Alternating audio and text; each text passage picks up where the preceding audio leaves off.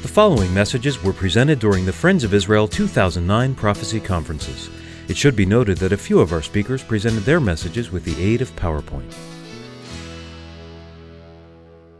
I always so much appreciate the opportunity to be here with Friends of Israel at Willow Valley, and I'd like to return here in the time that I've got to a theme that I have developed in the past I'd like to take a little further, and that is, as it says, premillennialism and the glory of God. As a matter of fact, I like to ask the question, what does literalism, premillennialism, what does a literal reading of the Bible, taking God's word for what it says, which necessarily and certainly issues in a premillennial construct, a premillennial worldview? I insist that premillennialism is more than a distinctive eschatology. It's a worldview. We had that worldview powerfully and delightfully set before us in the last hour, as we contemplated with, under the careful guidance of Brother Showers, as we contemplated that remarkable scene which only God could paint beforehand of that time when, in fact, oh, how I love that passage in Revelation 4 and 5, which is, by the way, I'm sure you know this, but if you haven't contemplated it, do so carefully, so immediately parallel to the scene in Daniel chapter 7, where after the four beasts are seen by Daniel in that remarkable prophetic vision, the Ancient of Days takes his throne, and there appears before him one like unto a son of man.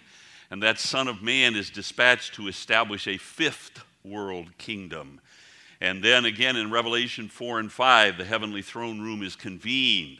And as the angelic and the beings that inhabit that place at that time cry out in honor of the ineffable character and majesty of the God who sits in his throne, we begin to weep because there is no one to take that seven-sealed land deed and reclaim it.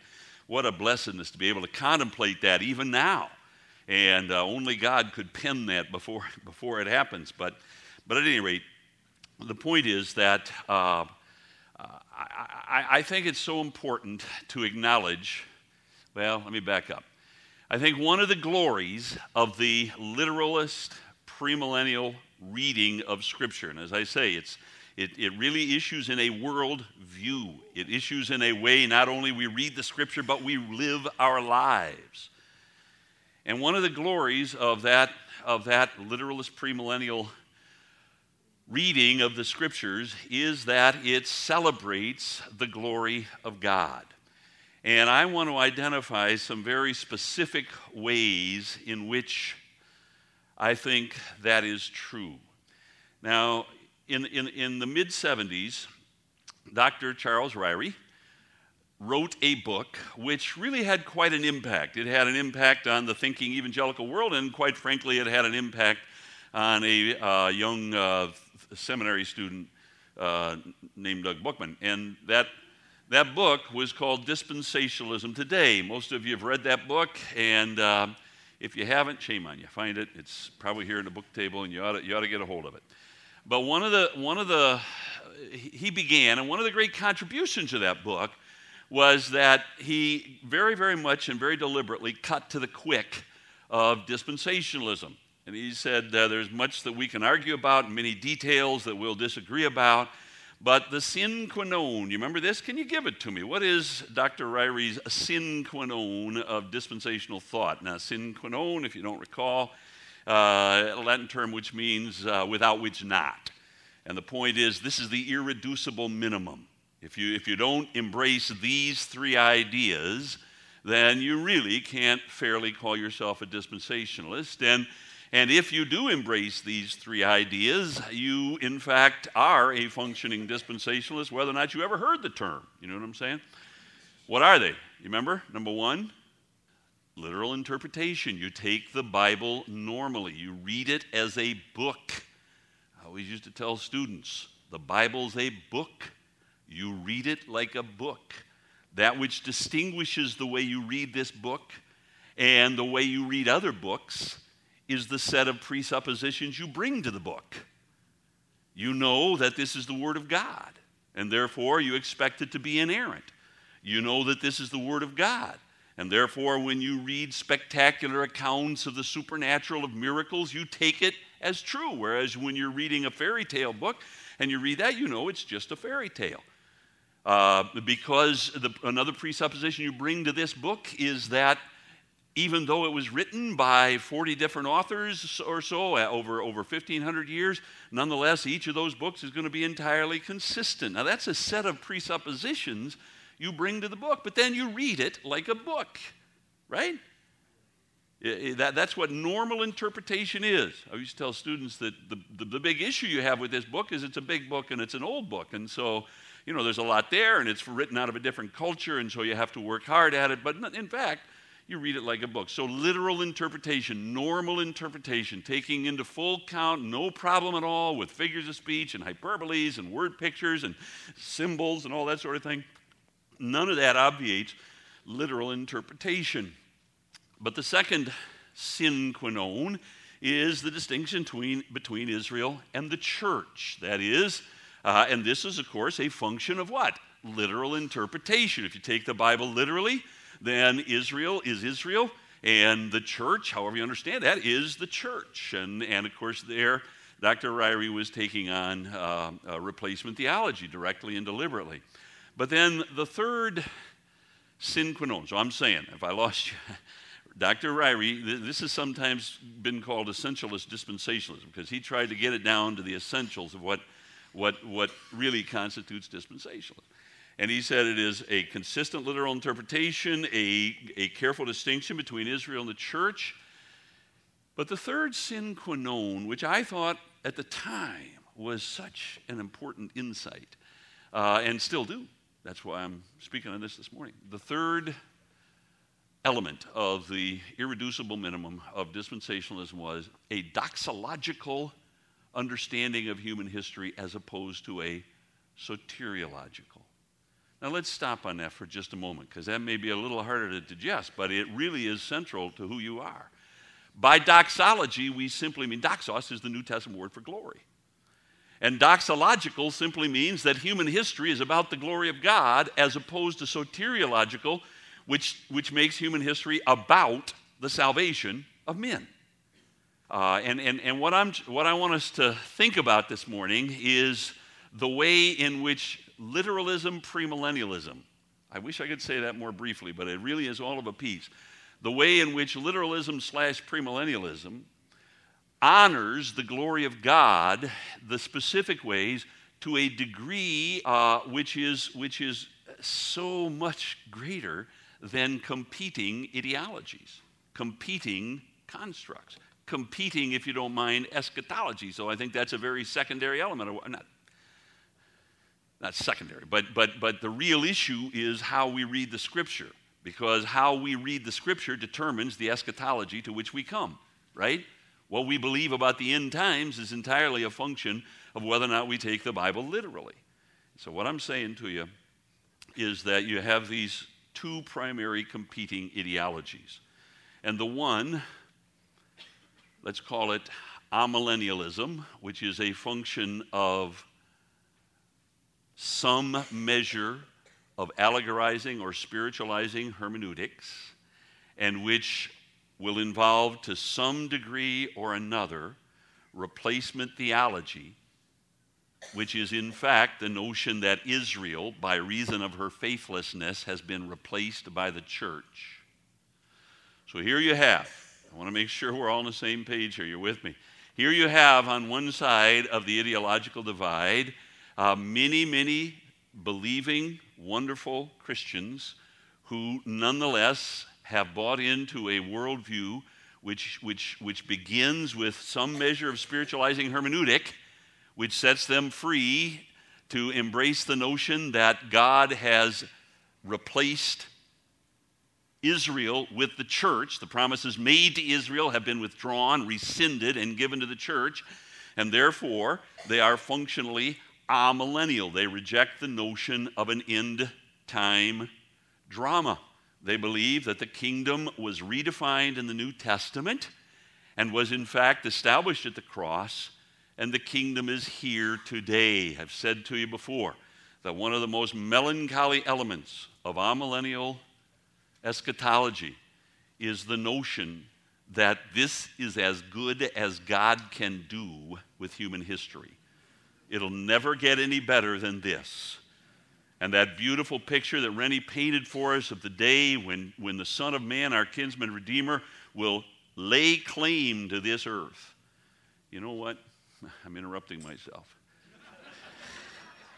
To me, it is so instructive, folks, that when God made that first promise of a coming Redeemer in Genesis chapter 3, in what we call the proto-evangelium. Remember that? When God promises, was referenced several times this morning, that he would raise up from the seed of the woman one who would crush the skull of the serpent, who would stand as a victor over the slain body of that rebel, Lucifer, Satan. When God made that promise, which we regard as the first breath of gospel truth, he wasn't talking to Adam and Eve. I think it is so instructive that he was talking to Satan. And what he was saying is, Satan, I am going to crush your skull. This is not over. And before it is over, I'm going to reclaim this earth. This earth. Just as we heard this morning so magisterially. You know, Adam and Eve were happy eavesdroppers. Honest to goodness. I think they were thrilled. Wait a minute. God's going to raise up one who's going to actually undo this? Who's going to redeem us from this curse? But what God was talking about and what Paul has in mind when he talks about the earth, which groans, the physical earth waiting for its day of redemption, is in fact what God was talking about was the redemption of this earth. And amillennialism looks about and today and says, well, this is it. It's been accomplished. I don't think so, but I lose my way. The point is we have these two competing ideologies. And on the one hand, you have this construct, which, as I'm going to say it again, must begin, this is the 2nd century of church history, with a hermeneutic of spiritualizing certain texts, and that sets them free to embrace this notion that Israel has been permanently replaced by the church, and that issues in the notion that the kingdom is already here, and so we have nothing to look forward to. There is no end-time drama. Amillennialists do not have prophecy conferences. See what I'm saying? They don't believe in an end-time drama. I think it's already here. The competing ideology, that which is embraced in this place, happily, is that, in fact, the Bible ought to be read literally in all of its parts. And that drives you necessarily, inexorably, to the conclusion that Israel is Israel and the church is the church, and the drama, which is described in the Old Testament and the New, is in fact yet to occur. There is an end-time drama, and that end-time drama will eventuate in a generation of Jewish people who look upon the one whom once they pierced, and God pours out a spirit of grace and supplication, and Israel comes to faith and is initiated into a glorious kingdom at the end of earth history, and that is premillennialism. And I'm arguing, I got to get to it, that one of the great blessednesses of premillennialism is that it celebrates and honors the glory of God. Now, I lost my way. So, I was talking about that third element of the sine qua non, and I said that what Dr. Ryrie argued was that one element of dispensationalism is that it is doxological in its primary orientation. In other words, it regards human history as fundamentally and most importantly about God's glory. It puts God in his glory. Now, at the center of human history. Now, here's where I was taking you. The fact is that the amillennial community, frankly, I don't know how else to say it, went berserk. They were so scandalized. And I understand. But their argument was, wait a minute. We own the glory of God. We're the ones who taught you to appreciate the glory of God. You can't tell us that you have something to teach us about God's glory, about honoring God as the sovereign of the universe.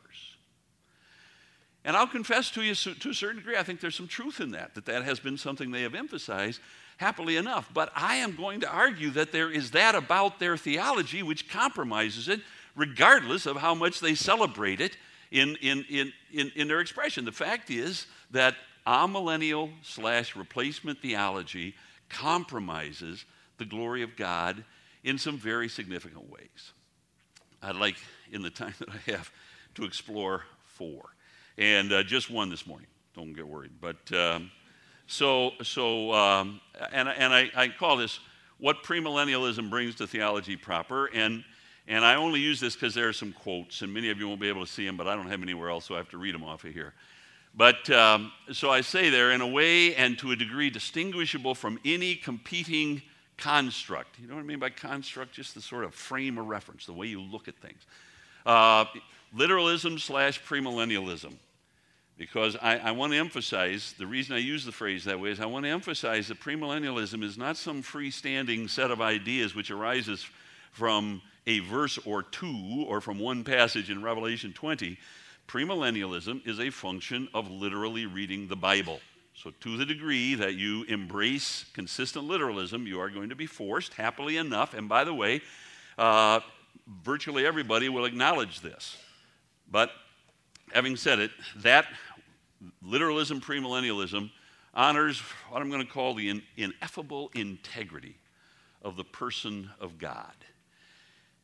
And when I use the word ineffable very, very carefully, it means just shining with a brilliance that is impossible to look upon. And all throughout Scripture, God represents His integrity, His covenant-keeping character. I have been of late spending time in the corpus of the Kings, in Samuel Kings. I just made up my mind that for several months I was going to read and reread and listen and re-listen to. Do you do that, by the way? I've become an evangelist of this. This is a total timeout. Aren't we all a little bit, am I the only guy in the room who's a little bit ashamed that I don't spend more time actually reading the Scriptures, that I don't have enough hours in the day? I listen on an iPod. I probably listen to the Bible, and I'm not, this is not by way of boasting, but I probably listen at least 2 hours a day. But it's all time in the car, time, when I lay down at night, I have some portion of Scripture that I'm listening to as I fall off asleep. As a matter of fact, I think a little Pavlovian thing may be going on here, because I notice lately when I turn it on, I get sleepy. But I hope that's not the case. But at any rate, I have just been spending as much time as I could reading and rereading the corpus of the Kings, 1st and 2nd Samuel, 1st, 2nd Kings, 1st, 2nd, 3rd, 4th Kings in the Hebrew Bible. And just focusing on the degree to which that document is all about God's covenant-keeping character over against the horrible carelessness and faithlessness of Israel to that same covenant. God makes covenant, He keeps covenant. And this is so central to who God is. And so I'm going to suggest on a couple of counts that to deny literalism, premillennialism, is to compromise this element of what the Bible has to say about, now, it is necessarily to compromise what the Bible has to say about God's ineffable integrity, that He keeps His word.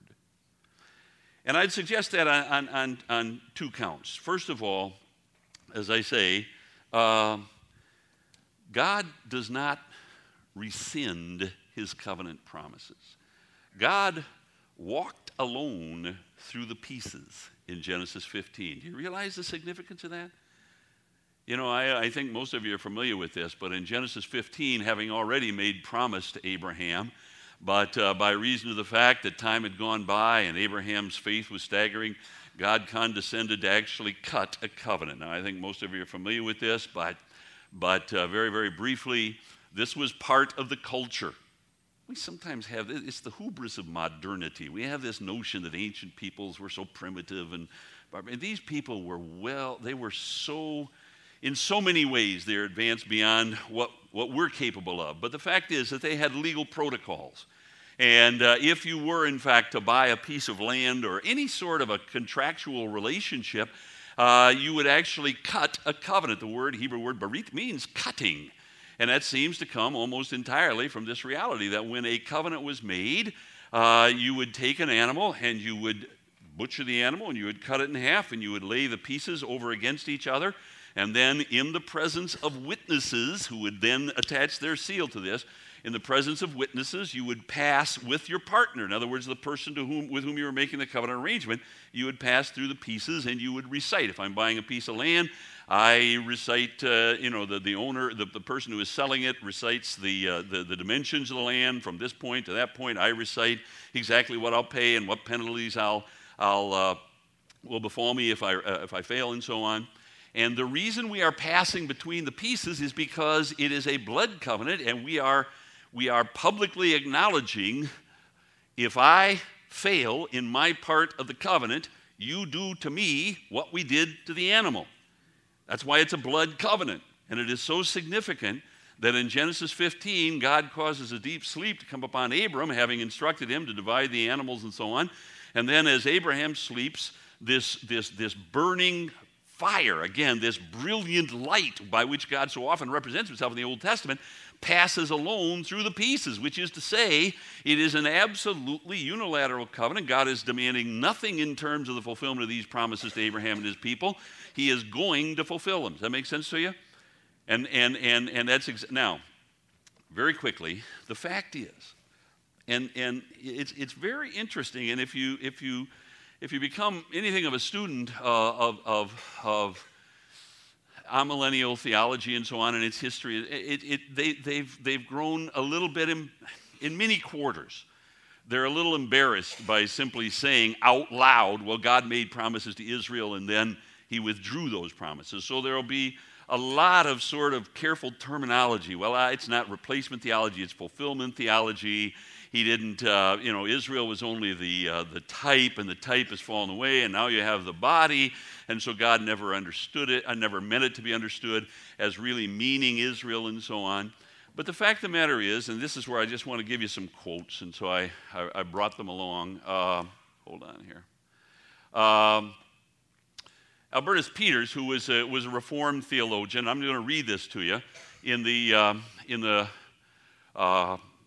first 3 quarters of this century, the 20th century, he says, God willed that after the institution of the new covenant, by the way, where do you go to read about the new covenant most explicitly in the Old Testament? Jeremiah 31. And to whom is that new covenant made?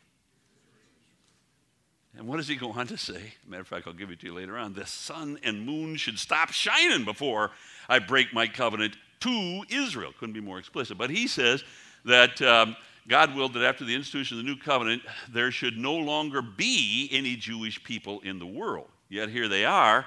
That's a fact, a very sad fact, brought about by their wicked rebellion against God. Now, my point is, there's a lot about this quote which is odious. This is pure, unvarnished replacement theology. But, well, let me go to the next quote, which is, he says, same theologian, ignorant that their separateness from the rest of the world was in the divine purpose temporary. All right, what does he mean by that? God certainly made a covenant with Israel that he never made with any other people on earth. So they were distinct from all the people. As a matter of fact, God says in Exodus 19 that in order for his purpose to be fulfilled, he was going to make of Israel a kingdom with a priestly capacity and a holy or set-apart nation. And they were set apart physically, but they were set apart in the sense that they had a relationship with God, a relationship with God that no other people. But he says God intended that to be temporary, and so they strove to render it permanent. And thus, that which had been in itself good and holy became through their error a source of poison in the life of the world. And the Jew became the great, persistent international problem. Now, there's a lot that we could say about, well, I got to say this. One of the most delightful and amazing phenomena of my brief and insignificant life is the explosion of interest. Well, that's not right. Is the way that so many in the Jewish world in the last decade have become open to Christianity because of their discovery that there's a brand of Christianity which doesn't believe this. Or to say it another way, the fact that Jews for the last several hundred years have been taught from their youth up that the greatest enemy they have on the earth is Christians is because of this theology. So there are so many things that are wrong about this. We all know it.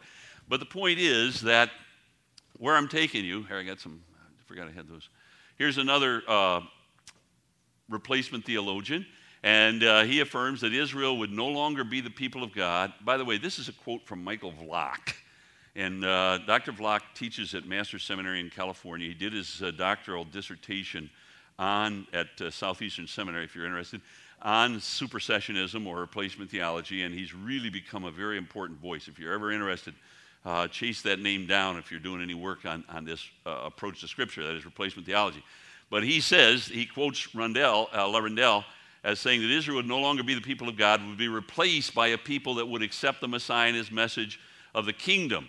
And it was according to Rendell, the people who would replace Israel is the church, and they replace the Christ-rejecting nation.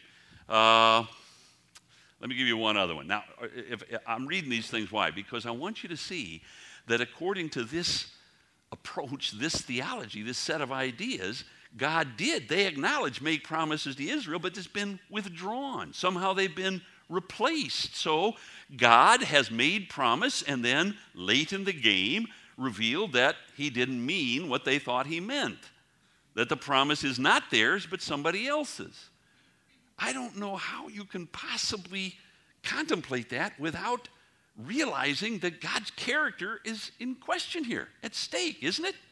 What kind of God is this? Well, I got to hurry. Oops, I forgot to read it.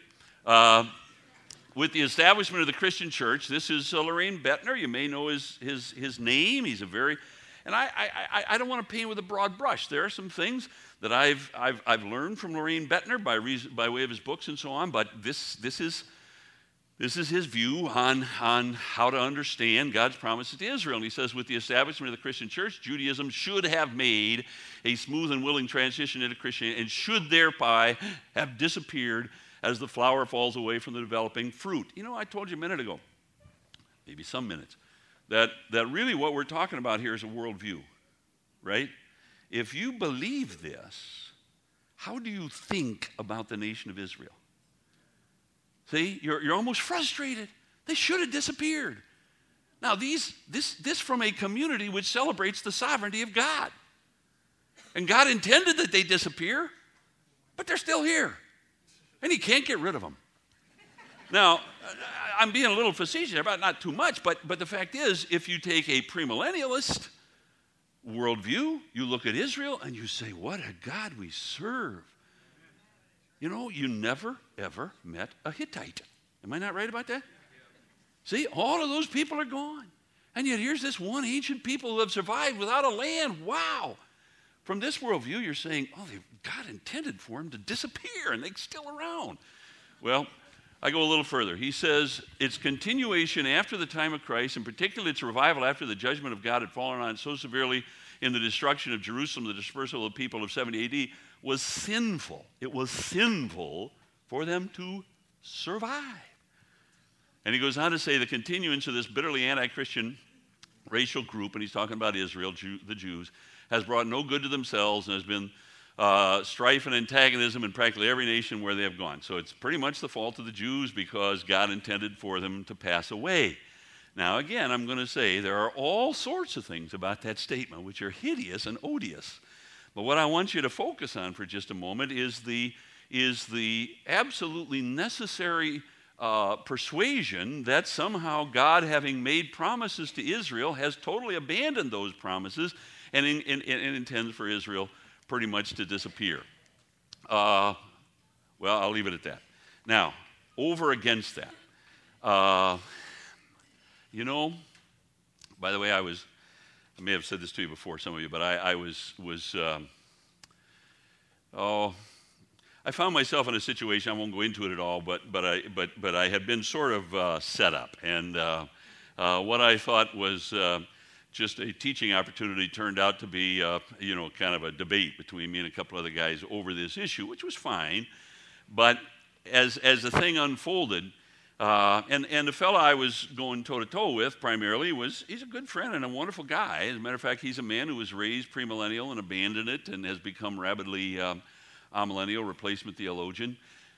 But he said to me, well, Doug, the fact is that the only reason that Israel in the Old Testament thought that God was making promises, he would say, no, God didn't make him to Israel and take him away. He spoke of them to Israel, but he really intended them for the church, but it took the maturity of the New Testament to be able to see that.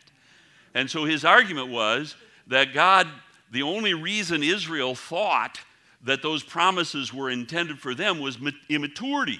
And given the maturity of the New Testament, we can now read that back into the Old Testament and realize that's not what he meant. And I said, Jason, the reason Israel thought that those promises were for them is because God said they were for them. That's the point. A God who uses words which can only be understood one way, and then later on explains or reveals that that's not what he meant. The conclusion to which you necessarily came, given the words that he used, is not the conclusion to which he intended you to come.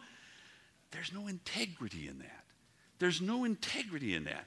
And that's why it's so much at stake. Now, let me say one other thing. You know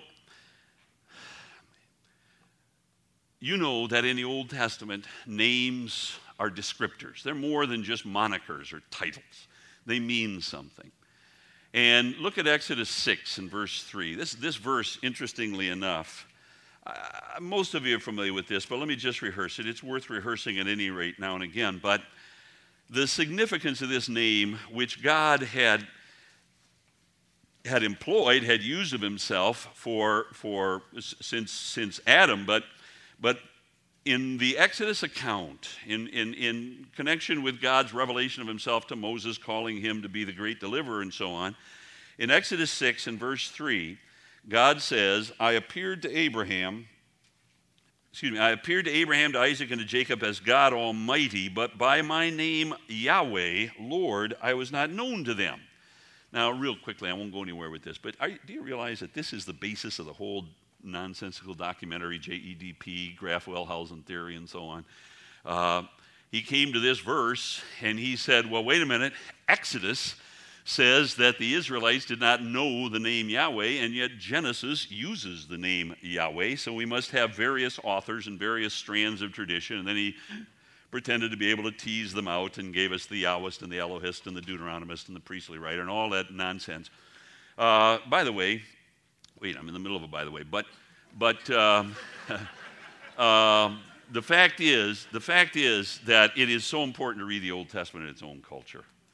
And the word know, K-N-O-W, almost always in the Old Testament means more than awareness, cognizance, mental knowledge, as we would call it. It means relationship. It means affection. Again and again, the operative verse here is Amos 3, where God says to Israel, you of all the nations of the earth have I known. It doesn't mean he never heard of the Philistines, for heaven's sakes. It means that he had a relationship with them.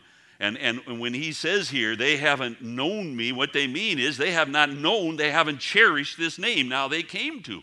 Because God put on display his covenant-keeping nature when he delivered Israel from Egypt. Now, I didn't leave myself nearly enough time for this, but very, very quickly, very simply.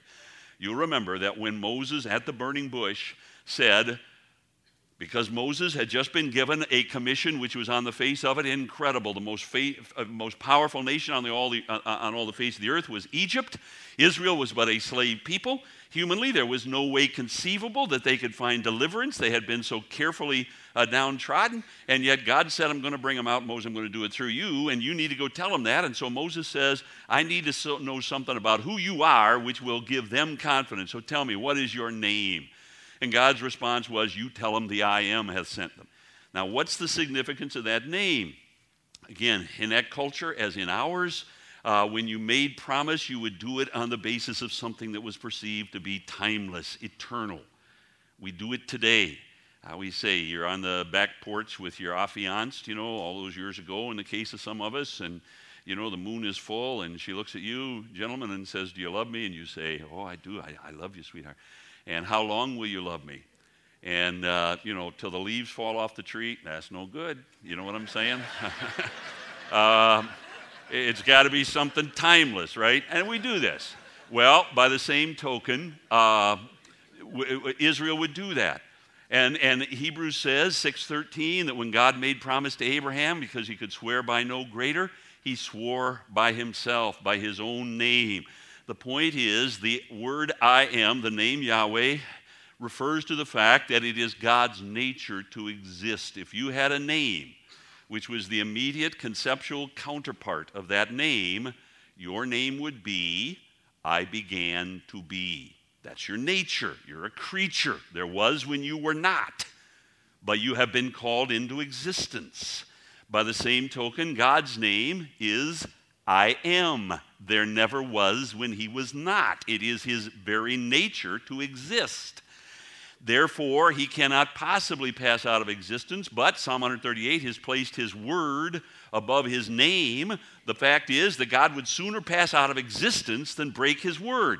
And he swears on the basis of his name, Yahweh. Now, he did not swear on that in the Mosaic setting. He swore on that on his name to Abraham. But the fact of the matter is that when Israel was in Egypt and Moses wanted to know, what is there about you, God, that would give us any confidence that you, in fact, are going to bring us out of Egypt, as unthinkable as that is? And God's reply was, you tell them, I am the God whose nature it is to exist, and I have sworn on my name. And God is going to keep his covenant. And it is so, so important to acknowledge this reality in the person of God. And to the degree that any set of ideas compromises, however quietly, the reality that God is a covenant-keeping God, it seems to me the glory of God is compromised. Does that make sense to you?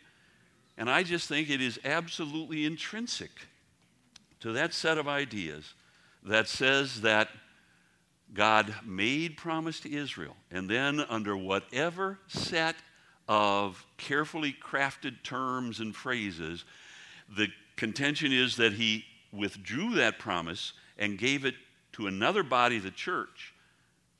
God's character is at stake here. Would you not agree? Now, I've often said that there's something else at stake, and that is our ability to have any confidence in the promises he's made us. I mean, Steve said earlier as he took us to the throne that we have staked not only this life but our eternal destiny on the promises of this book. Maybe there's another stage of revelation that we can't anticipate where God's going to come along and say, you thought I meant that if you trusted in Christ, that's all I ask of you? Well, what I really meant was, well, bingo, we're all in deep water. So what I'm saying is, honest to goodness, though, I don't want to focus on just how it impacts us and our confidence. I want you to see that there's nothing less than the character of the covenant-keeping God, Yahweh, at stake.